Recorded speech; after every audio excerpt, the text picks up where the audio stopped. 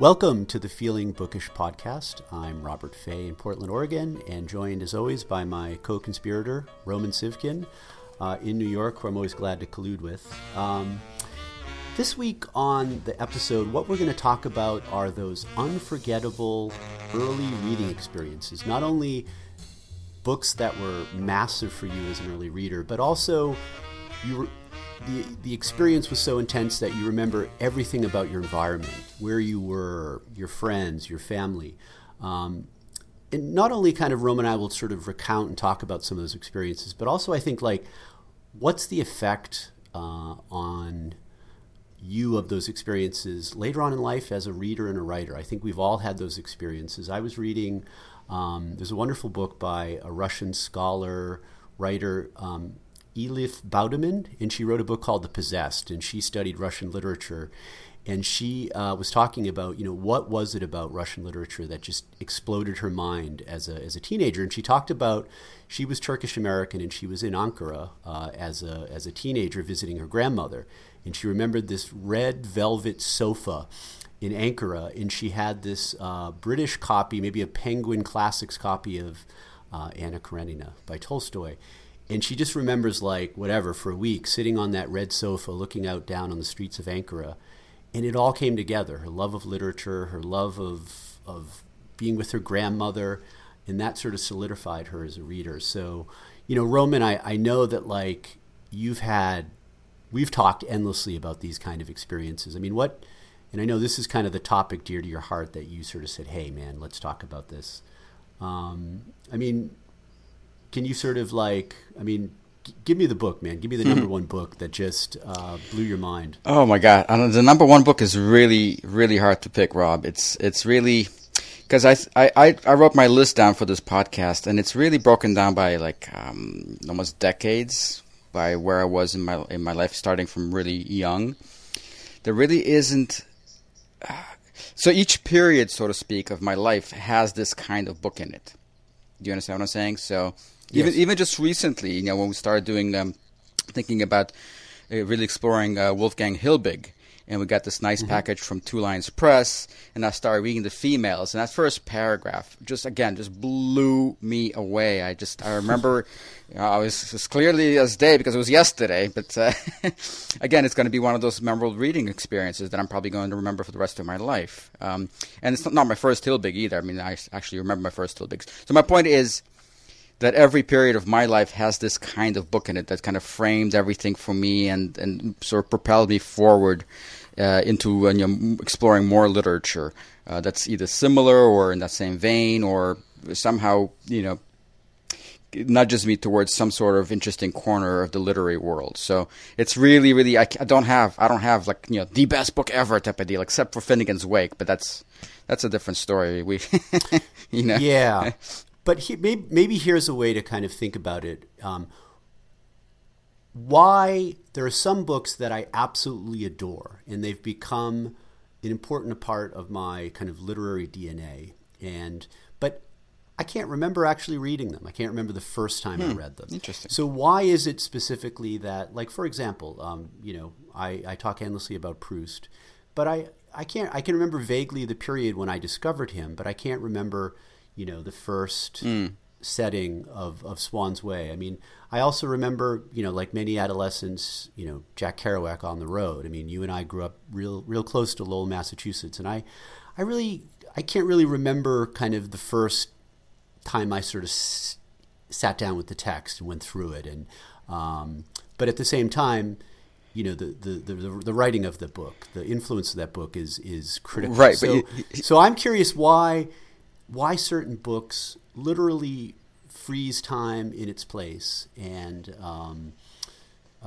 we love the book, and we also maybe it's what's going on in our lives at that time that was also critical, and somehow maybe the book is stealing thunder from that period of life instead of vice versa. I mean, I'm wondering, is it the book influencing life or life influencing the book, so to speak? Yeah, I think it's just a matter of the structure of our memory. Like, for instance, you mentioned On the Road. I also don't remember particularly reading this book, my surroundings, etc. I remember approximately when I read it, but what I do remember very clearly is I was visiting Dan Nissenbaum, our mutual friend's house, and his older brother, who's about maybe 10 years older than me. I was about maybe 16, 17 at the time, and I remember mentioning that I was reading On the Road and how much I loved it. And he just kind of made this face like, oh, it's for young people, it's for teenagers, people in the early 20s, and just kind of made this disgusting face. And I remember that moment very clearly because it stung. I'm like, what are you talking about here? It's a great book. It's not just for teenagers. But I remember that feeling of being like stung. Like, wait a second, he's talking about something that I'm really loving right now, and he's talking about it in very negative ways. So I remember that. So I think a lot of this is the sort of vagaries of our memories. The way it's structured. Some things are crystal clear, and other things, even though we put a lot of weight on them, are not that sort of take years to develop. Like Proust, for instance, or even Joyce. I mean, with Joyce, I remember picking up Finnegan's Wake probably around the same age, around 16, 17, in the Peabody Library, and just being so intrigued by it, but totally not understanding what I was reading. But I remember memorizing the first paragraph. I remember doing that over a week or something like that. I mememorized the first paragraph and just kept repeating it to myself because I liked the way it sounded.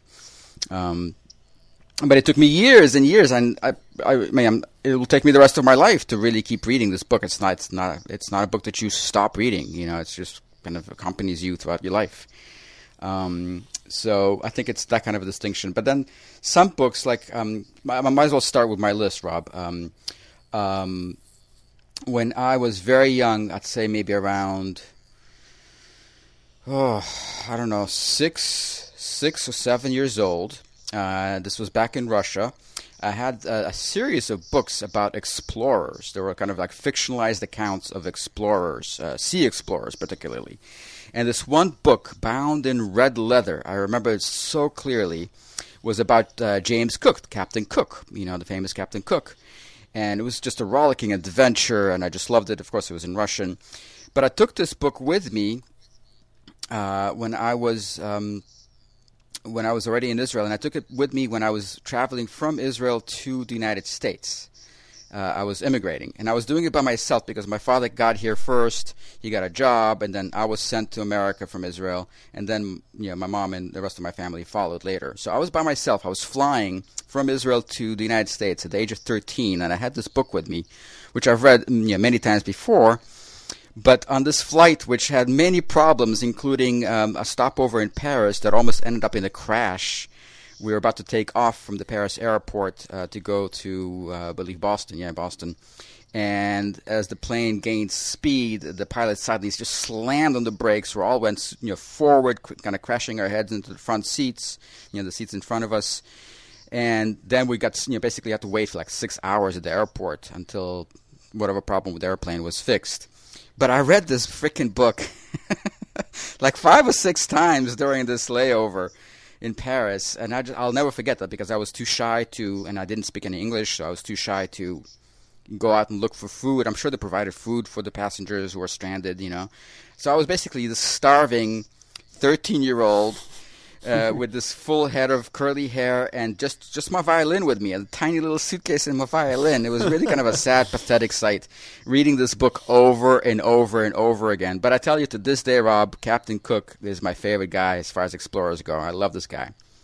So, kind of a weird kind of a bookish / travel experience at the age of 13 or so.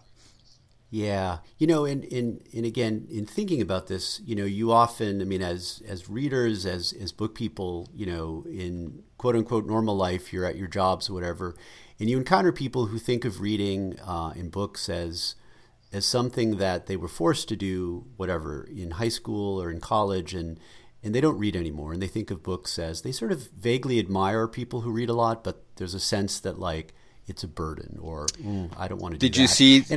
Sorry to interrupt you, Rob. Did you see that just recent article in the New Yorker about the death of literature? Yet another article on the death of literature. I did not. Yeah, don't. Okay. I think my point is simply that I think if you don't have these almost romantic early experiences with writing, or excuse me, with reading, that and you're only it's only put on you as an assignment later in life, maybe that's where things kind of get ruined. Yeah, I'm sure it's got to start early, this love of reading. I mean, both of us were just, I think it happened to us naturally. It's just something that we're drawn to. I mean, I was always kind of a shy kid who would just prefer to have his nose in the book rather than, talking to people or playing or whatever. Even in high school, I remember I spent many a happy math period reading in the back of the class. I read through. I mean, basically, very autodidactic. I just read my education. I did not really participate that much in my formal education, but I just educated myself through reading. I just read a ton and just followed my literary nose. Totally. One of my critical early reading experiences, and it's somewhat linked to you, is my first encounter with Thoreau, and particularly with Walden. My initial introduction was you had picked up a copy, one of those mass market paperbacks from the 80s. With the yellow cover? Is that the one? Yes. Yes. Something like the collected writings of Henry David Thoreau. And I remember the part that you were excited about was an essay called, I think, On Walking. Walking, yes. Yeah. And so that sort of got you thinking about walking in the woods. And I think we went to the Middleton Reservoir and we did some walking. And for listeners, we grew up in suburban Boston and actually not far from Concord, Massachusetts. I think we went, didn't we go? Were you there with me? We went to Walden Pond at some point, I'm sure. We did. Yeah. We made a pilgrimage. And so, you in your kind of romantic 15-year-old self described this guy who lived by the woods and kind of stepped out of society and was at one with nature and kind of thumbed his nose at society. And I remember as a 15, 16-year-old, from that I eventually got a copy of Walden. And I can distinctly remember in suburban Massachusetts in my bedroom going through that. And there was too much for me to totally understand all the context. I mean, in Walden, it's a strange book. He talks about quote unquote Hindu philosophy, right? He talks about Indian philosophy. He talks a lot about the classics, about the Greeks. He's a naturalist. He's a botanist, an amateur botanist of some kind. And he goes into all these sort of things. And of course, at 16, I just didn't know enough to really appreciate this, but I did appreciate the intimacy of a writer connecting with me as a reader. And there was a journal quality to Walden. And I think, we know that Walden, a lot of it was drawn from his journals when he was living at Walden.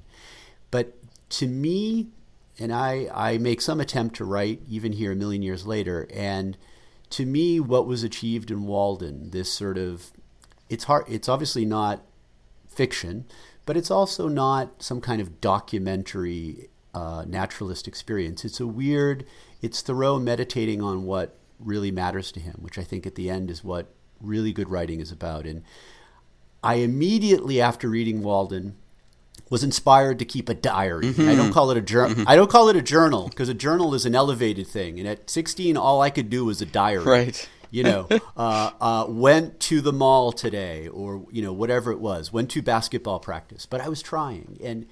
And to this day, Thoreau is the yardstick. If I could ever make a reader feel the way I felt, and he opened the world up. And so,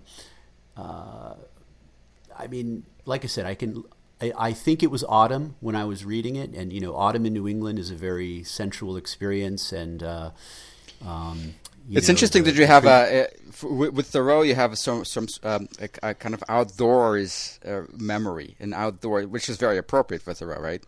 An outdoors memory. Like most of my reading it has the memory of is being indoors, in rooms, like in classrooms and stuff like that, But with Thoreau, me too. I kind of associate that first reading experience with nature, maybe because it was about nature. But it started exploration of being outside. Totally. And in fact, I can recall once that you and I, again, we're 16, 17. We went to Harvard Square and we bought Clove cigarettes, right, from McIntyre and Moore in Harvard Square, which is a tobacconist that's still around. And we drove straight out to Concord. It was the middle of winter. And we pulled up somewhere near Walden Pond. And I remember we smoked our Clove cigarettes and we kind of looked down upon Walden Pond. And I don't think we were specifically talking about Thoreau. But to me, that's what books are about. They're about life, ultimately. And I think maybe that's what gets missed with people who don't have their life blown away by books, is somehow this is not about ideas or some lofty intellectual thing. This is about living your life. And this is, if you could communicate one thing to people, it's simply that to really want to live your life well, books are a parallel or a confluence of that. I don't know. It's deep stuff. I probably should try to write about it. Well, I'll tell you. I mean, I think I've talked about this briefly before. I've had this kind of awakening moment with an early awakening moments with some of these books, like Notes from the Underground, Dostoevsky's. Really powerful work. And I remember reading it in homeroom in high school, right? The homeroom meaning, the first class of the day, you're going to have to show up and, be counted type of deal. Yes. And I remember reading this, in Russian, because luckily I kept up with my Russian. So I was reading it in Russian, and I remember one point lifting my eyes from the book and looking around me and feeling very strange. Again, one of those very visceral memories. Feeling like I was just basically my head was just in something completely wonderful and intense, and so I don't know, being a teenager was very existential and very important. And I was looking around me as I lifted my head, and all these kids are just kind of messing around, throwing spitballs, and and going about their sort of high school-y kind of thing. And I remember feeling this sense of unreality or sense of stronger reality in a way emanating from Notes from the Underground. Like it was the more important thing than what was actually happening around me. A little yes. Walter Mitty-ish, I guess. But, and a similar effect with Macbeth. We started reading Macbeth in English class, and it was my first exposure to Shakespeare. I remember my English at this point wasn't even that great. I mean, my English was only 2-3 years old. And I remember reading Macbeth in class, and again lifting my eyes, and just my eyes, I'm sure, were just these big saucers, and looking around my classmates and thinking to myself, really, how are you guys not just bowled over by this? How are you guys not just standing up and screaming, "Holy shit! Look at this language! I mean, read this language." I was just amazed that they were just so calm and blah about it, blasé about it. It's just, it's just English class. It's boring. Shakespeare's boring. And I was just, I didn't understand a lot of what I was reading, but the language just jumped at me and just grabbed me by the throat and just would not let go, to this day. I mean, you read Shakespeare holy crap, Yes.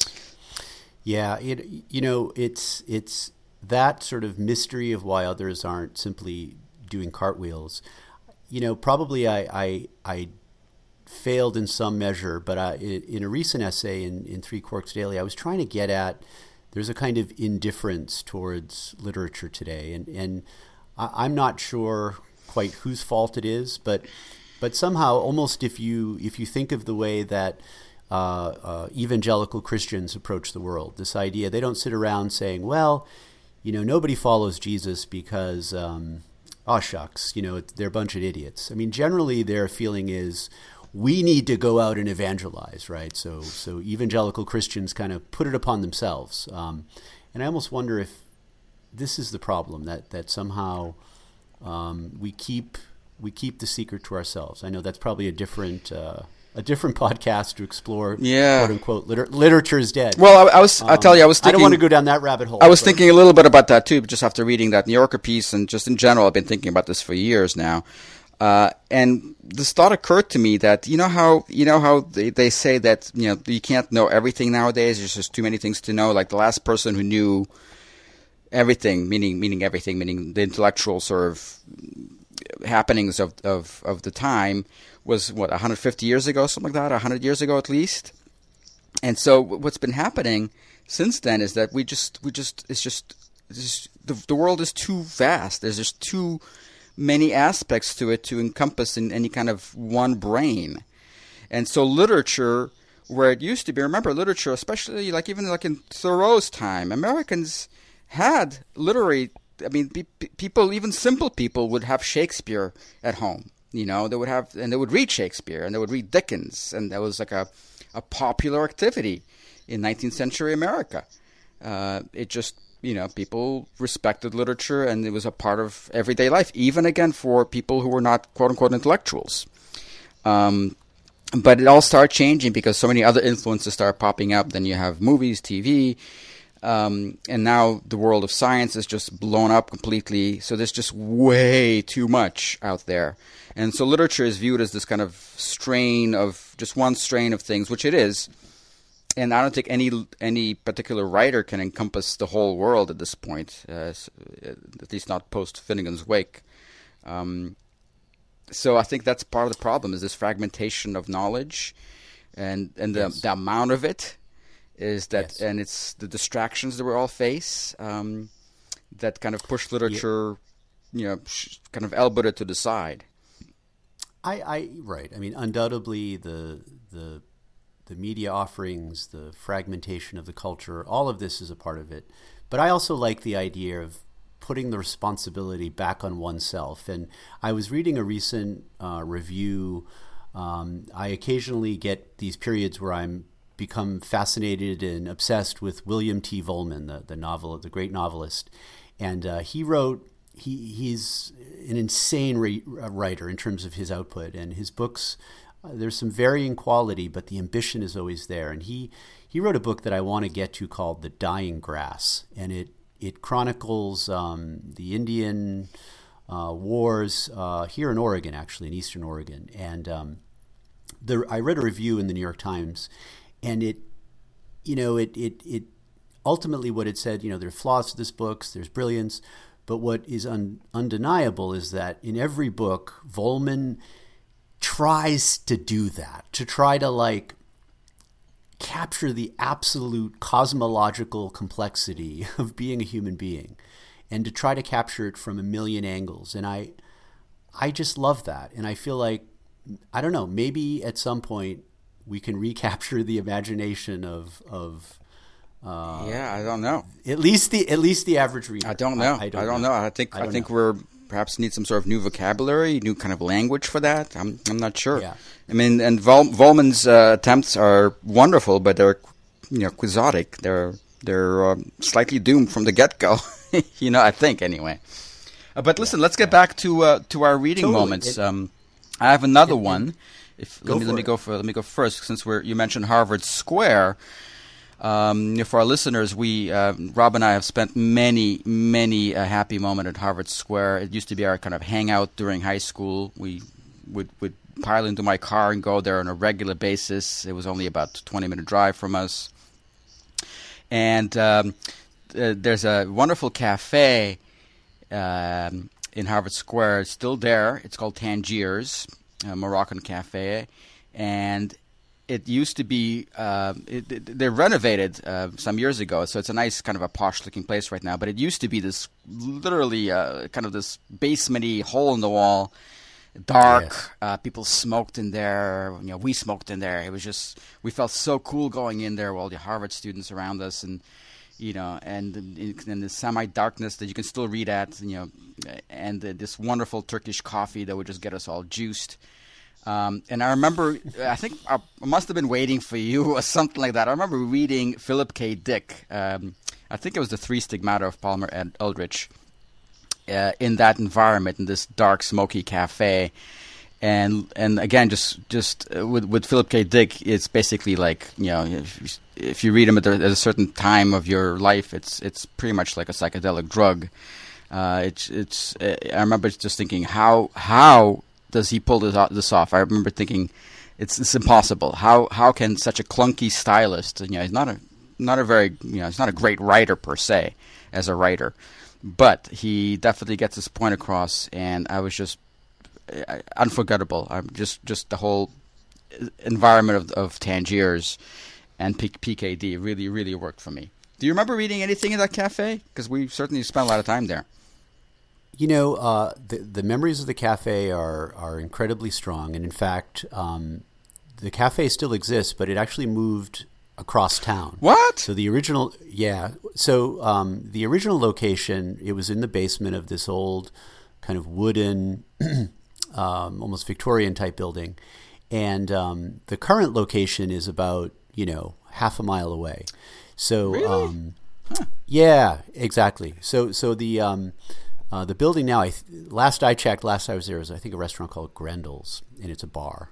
So you go down in still, but it's a kind of pub of some kind. I thought they just renovated the place from scratch. No. They left that location and moved, like I said, closer to the cemetery that is over there in Harvard Square. But no, I remember it, dude, and I think again I've tried to explore this and recapture this, but I think there was a time where, Harvard Square in the mid to late 80s still had a bit of that bohemian flavor from the 1960s. And there were still professors with pipes and tweed jackets and also hippies. And there was a sense that, Harvard Square was truly bohemian. It wasn't kind of corporate the way it is today. And I think you and I were able to kind of pick up on that vibe. And, and there was something cool about book people. They smoked. They wore black turtlenecks. Well, also remember at the time, Rob, there were 26 used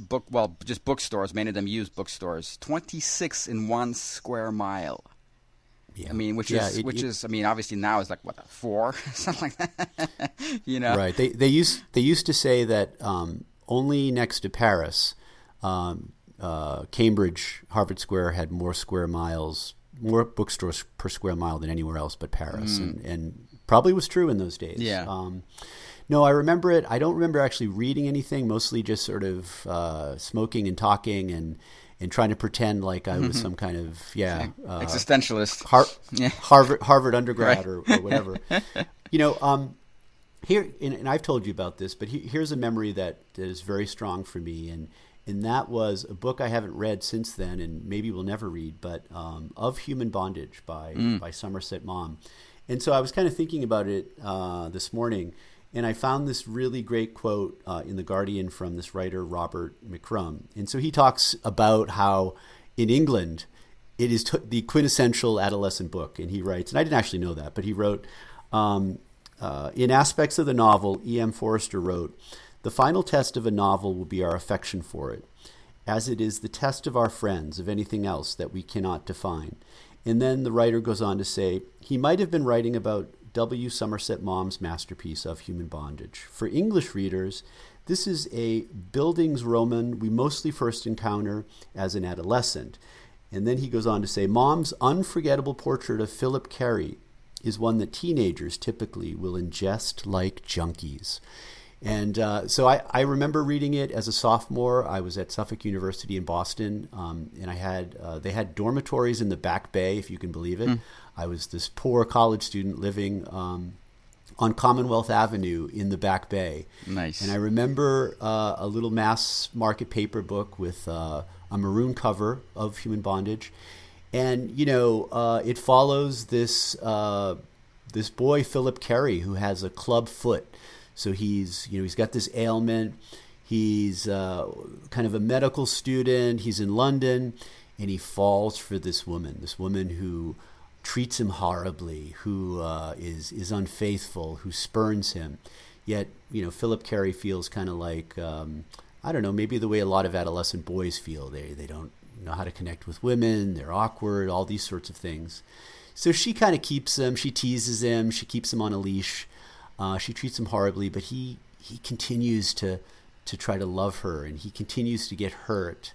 And I think, for a lot of young guys who, as you said, introverts, readers, maybe being spectacular with the ladies wasn't exactly what we were great at. And so I just remember being so transfixed by this character and feeling like it really spoke to so much of what I was going through. And then to read that generations of British boys feel the same thing is interesting. And you know, the weird connection, to try to connect it to how it affected me as I went on as a reader and writer, is I think it's the very same dynamic within Proust's Swann's Way, where you have Charles Swann, the aristocrat, and he gets kind of hung up on this courtesan named Odette de Crécy, and she's a quote unquote kind of shallow woman,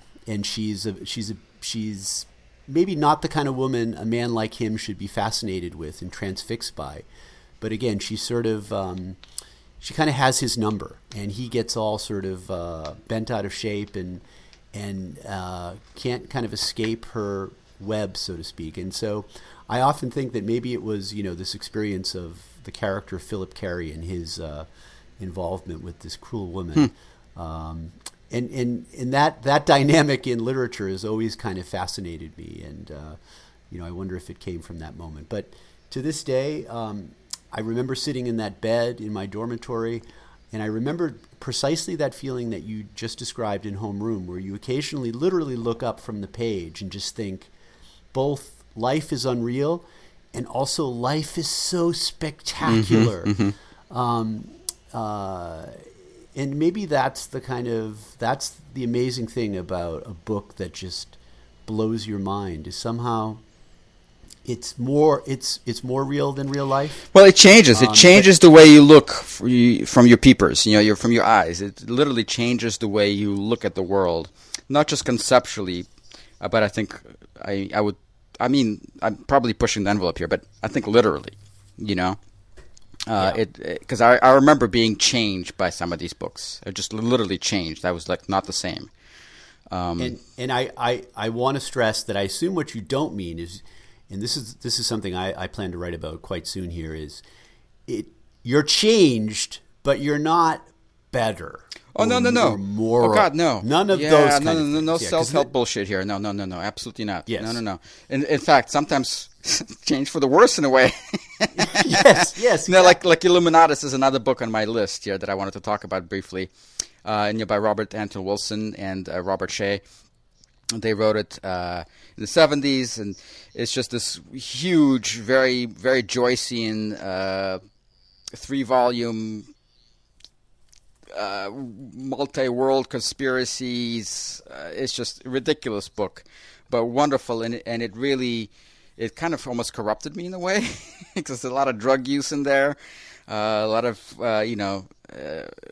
sex scenes, which for a 16, 17-year-old, as I read it, was just quite a huge bonus. But I remember experimenting with pot afterwards, you know, so it really kind of corrupted me in the sort of the classical sense, but obviously corrupted towards the better situation here as far as I'm concerned.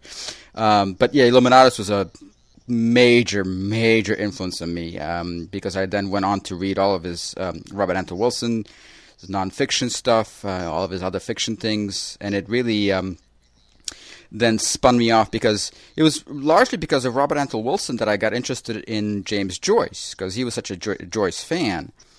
So he pushed me towards Finnegan's Wake, towards Burroughs, which, by the way, I read Burroughs is another book on my list here, Naked Lunch. I remember reading it in my dormitory at Brandeis. And again, thinking, what the hell am I reading? But I was not able to stop reading. I just had to read the whole thing very quickly.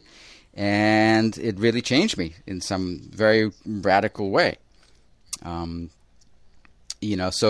Robert Anton Wilson had a huge kind of influence on me in general. But then things like Bukowski, I read in my 20s a lot.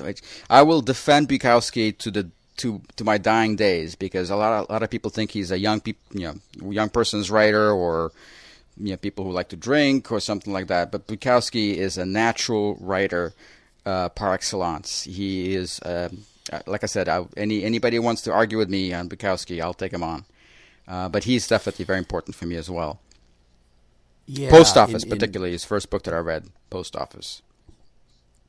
Yeah, I think Bukowski actually looked the bull in the eyes, and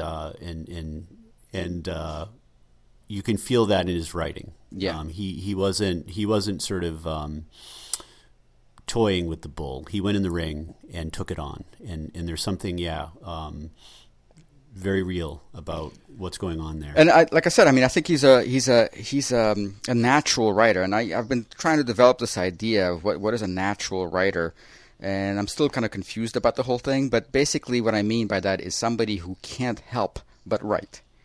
They have to write. A lot of these other writers, I don't know if Joyce really needed to write. He just needed to express his incredible brilliance somehow, so it ended up being in writing. But Bukowski was literary. He was just so literary right from the get-go. Even though, of course, his books are filled with profanities and not beautiful, flowery literary language. God save us from that. Yes. But yes. And then something to completely contrast it, something that I read many years later, is Soseki, the Japanese writer, The Three-Cornered World. Different from Bukowski, right? It's completely different, but yet affected me just as powerfully. By the way, this is I think the Bible and Soseki's Three-Cornered World were the two books on Glenn Gould's bedside table when he died. So it was a very important book for him as well. And since we talked about Glenn Gould last time,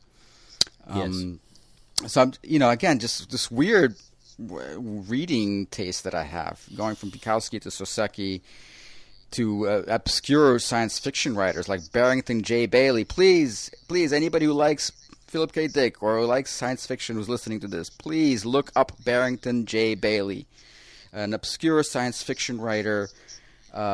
Praised by people like Bruce Sterling as the hidden Zen master of science fiction. And he truly is that. And I'll just point out one short story that I've read of his that blew my mind is not the right words for that, because that's just too weak of a of a formulation. The Ship of Disaster, written 1965. Short story that I don't understand it exactly, but it draws me. It's like magic. There's something about the short story that I will never forget. And of course, I read everything by Barrington J. Bailey. You guys, please, if you like science fiction or if you like interesting, weird ideas, Barrington J. Bailey, look him up, read his stuff. Some of his stories are available online. Hit me up on Twitter. I'll send you some stories. Please. This guy has to be read. And that's at ZenJew, listeners. Yes. And again, I think, knowing you all these years, the thing that comes through and the critical parts, the passion, and so like, again, I'm still thinking of this idea of, I'll throw out two examples, both reading experiences from, the aughts, the early aughts, the last 15 years or so. And one is, and I will recommend this, I will evangelize from continent to continent, and that is the Spanish writer Javier Marias, and he wrote 3 books called the Your Face Tomorrow trilogy, and there are 3 books in that trilogy. And they're like, someone once described it as Proust married to a detective novel. And there's just something fascinating in these books. And so these are books that I absolutely love. But again, for some reason, the actual experience of reading them, I remember vaguely encountering them and gobbling them up. And like I said, I would defend them. The beauty of these books, I defend them with my life. But I contrast that with reading 266. 2666 by the Chilean writer Roberto Bolaño. And so, again, this is the book I read probably around a similar time, mid-aughts. I remember sitting, I was living in Laguna Niguel, California, in Orange County, and I can remember sitting in my second bedroom / study. And it was the experience of reading through this, pausing, putting the bookmark in the book, putting the book down, and literally looking out the window and going, my goodness. Yes. And it was this confluence of like this book, this artist, but also life. I'm alive. I tell you, if I could bottle that moment, right? If we can just bottle that moment of putting the book down and raising your eyes and seeing the world anew, it's really, really what I live for, frankly. You know? Yeah. And there's also, as somebody who writes, there's this complicated feeling of, admiring the craft of like, well, my goodness, how did he achieve what he just achieved? And so there's thinking about that, but ultimately the adolescent passionate reader tends to win out over the kind of critical craftsman eye. And I just remember being so moved by what he was able to achieve. And I know I've pushed that book on you quite a bit. Yeah, I have it, man. I started it, and at some point I stopped, and I lost the thread, so to speak, and it's on my shelf. It's staring me right now, giving me this guilty looks. Yeah. I'll get to it at some point, for sure. But let me throw out a fear, and I'm curious what you think about it. So one of my fears is these I continue to encounter books that I absolutely love and want to talk about and want to write about, but I have to say the fundamental experience that I just described seems to be I'm having less of those. Not less engagement with the book, but less of a like you put the book down and you stumble around the room, and so I fear that is this just you get older, you've read so many books. I mean, I do write book reviews, so I have a kind of quote unquote professional side to some of this. So that's a fear of mine, frankly, because as you said, that's a drug, and I want more of it. Well, you know how there's something I think I might have mentioned it before, so I apologize I mentioned it again. But there's something I heard. I don't know how true this is, but it rang true to me that 2/3 of our sort of lived experience, I've actually sort of remembering how not remembering, but 2/3 of our living experience happens before the age of 8, because you know how time is so slow when you're a kid. It's summers tend to be just last forever, and things have kind of speed up as you get older. Well, this is what this is referring to. That 2/3 of your sort of lived life happened by the age of 8. So I think maybe this has something to do with it. The fact that our sense of time is different. So I mean, I too noticed kind of a slowdown in these reality bombs from books. However, they happen. Look, they just happened yesterday. And I already know Hilbig. I've been reading Hilbig for the last 2 years or so. You had to pick up The Females, this latest translation from Two Lions Press, and I'm reading the first paragraph, and I put the book down, and I look up, and all I can think of is holy shit. I mean, what a writer. How does this work? So there is a moment just yesterday, exactly the same type of moment. Yeah. But you're right. I mean, before that, I mean, I have to go back to Murnane, Gerald Murnane, the Australian writer, when I read Barley Patch, maybe 3, 4, 5 years ago, forget already, but having the same kind of experience. Oh, and actually more recently, I finally got to Frederick Exley's A Fan's Notes, which you, Rob, should definitely read. It's an American work. It's so powerful. William Gaddis was enamored of it, as well as many other writers. And speaking of Gaddis, do you remember there was a summer where people were reading J.R. online together? Yeah, it was like, I forget, like, again, 4 or 5 years ago. So I was joined that, and I was rereading J.R. because I read it before. And I actually very distinctly remember enjoying it so much, making so many notes. I read it up in while my wife was teaching summer school for dance at the SUNY Purchase, at the Purchase University here at State University of New York. So there's been kind of a beautiful surroundings, in the woods. I was reading J.R. and just laughing my head off and making notes and just thinking to myself, how does he do this? How is this possible? This guy is a genius. But you're right. These moments are far and few between at this point. We should probably start to wrap up. I will say one thing, though, to kind of put a bow on it is, despite maybe these less and less of these reality bomb experiences, as you said, which is a good way of thinking about it, I do find, though, that books that I read as a teenager, as a college student, like classics like Nathaniel Hawthorne or Melville. I read them with no interest, no appreciation. They made very little. They had very little effect on me. And now I've encountered some of those books. Just the other day, I was flipping through The House of Seven Gables by Nathaniel Hawthorne, and I was amazed at how fascinating and the way he writes. I put it aside and said, "My goodness, there's an absolute." There's a beautiful, fascinating world to explore there, and I've had similar experiences later in life with books like War and Peace or Moby Dick, where I don't think I could have stuck with them or appreciated them 25 years ago. So I'm sort of grateful. Yeah, or at least appreciated them differently.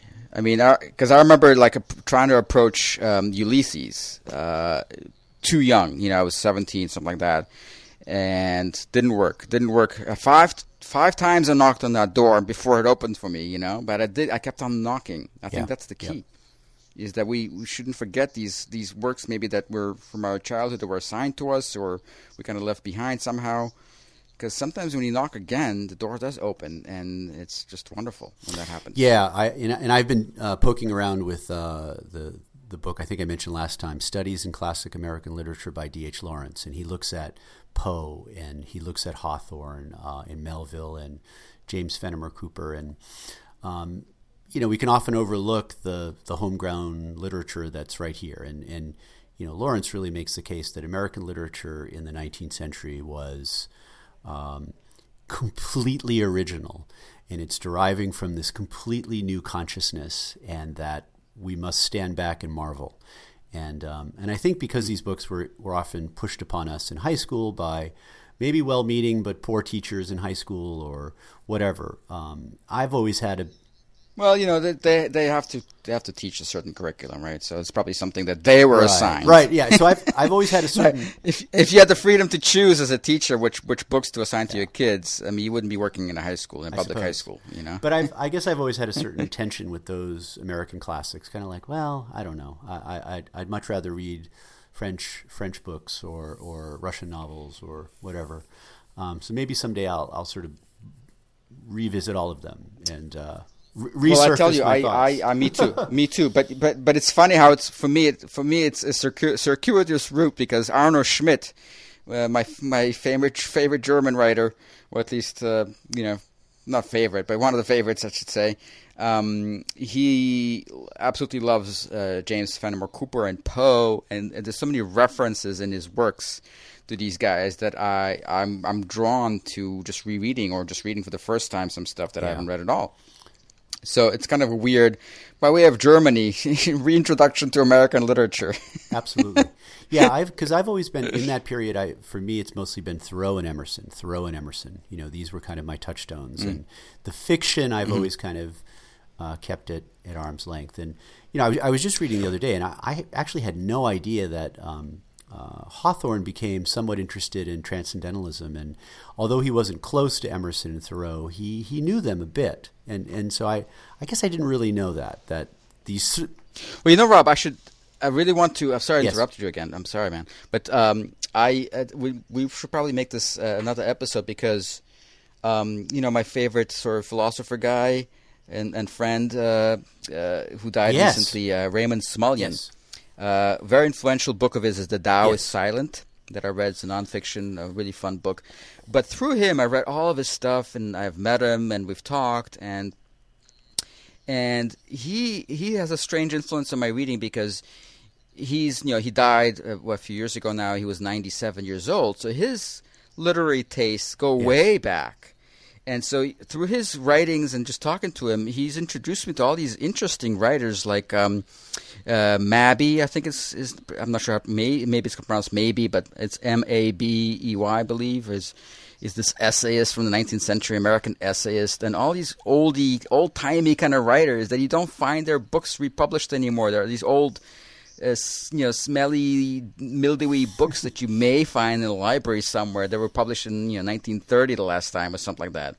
So I kind of explored this whole American literature of the sort of it hasn't been reprinted and republished, and that's where I picked up that whole thing about Americans reading Shakespeare in the 19th century regularly, just regular Americans, and stuff like that. So it's really fascinating how much we've lost over the century because certain people are not reprinted, and so certain voices are lost, and sometimes for a good reason, but sometimes for no good reason at all because they're just wonderful writers and with wonderful ideas. So there's a lot of blind spots that we have simply because there's just so much crap out there. There's so much stuff out there, And so maybe that is a future podcast, and that kind of brings us to the end of our current podcast. I know. Aww. Exactly.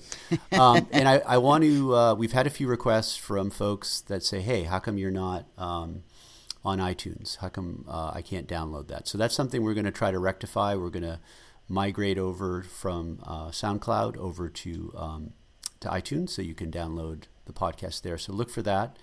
And anything else, Roman, before we close up? No, I guess till next time, Rob. And look for a future episode where we dive into Wolfgang Hilbig, East German writer who we're both kind of stewing on right now. So we'll wrap it up. And again, if you want to stay in touch with Roman, you can find him on Twitter at ZenJew, and I'm on Twitter as well, at RobertFay1. So thanks again, Roman, and I know it's 96 degrees in New York, so stay sane. Okay, man. Thanks, Rob. Bye now. Until next time.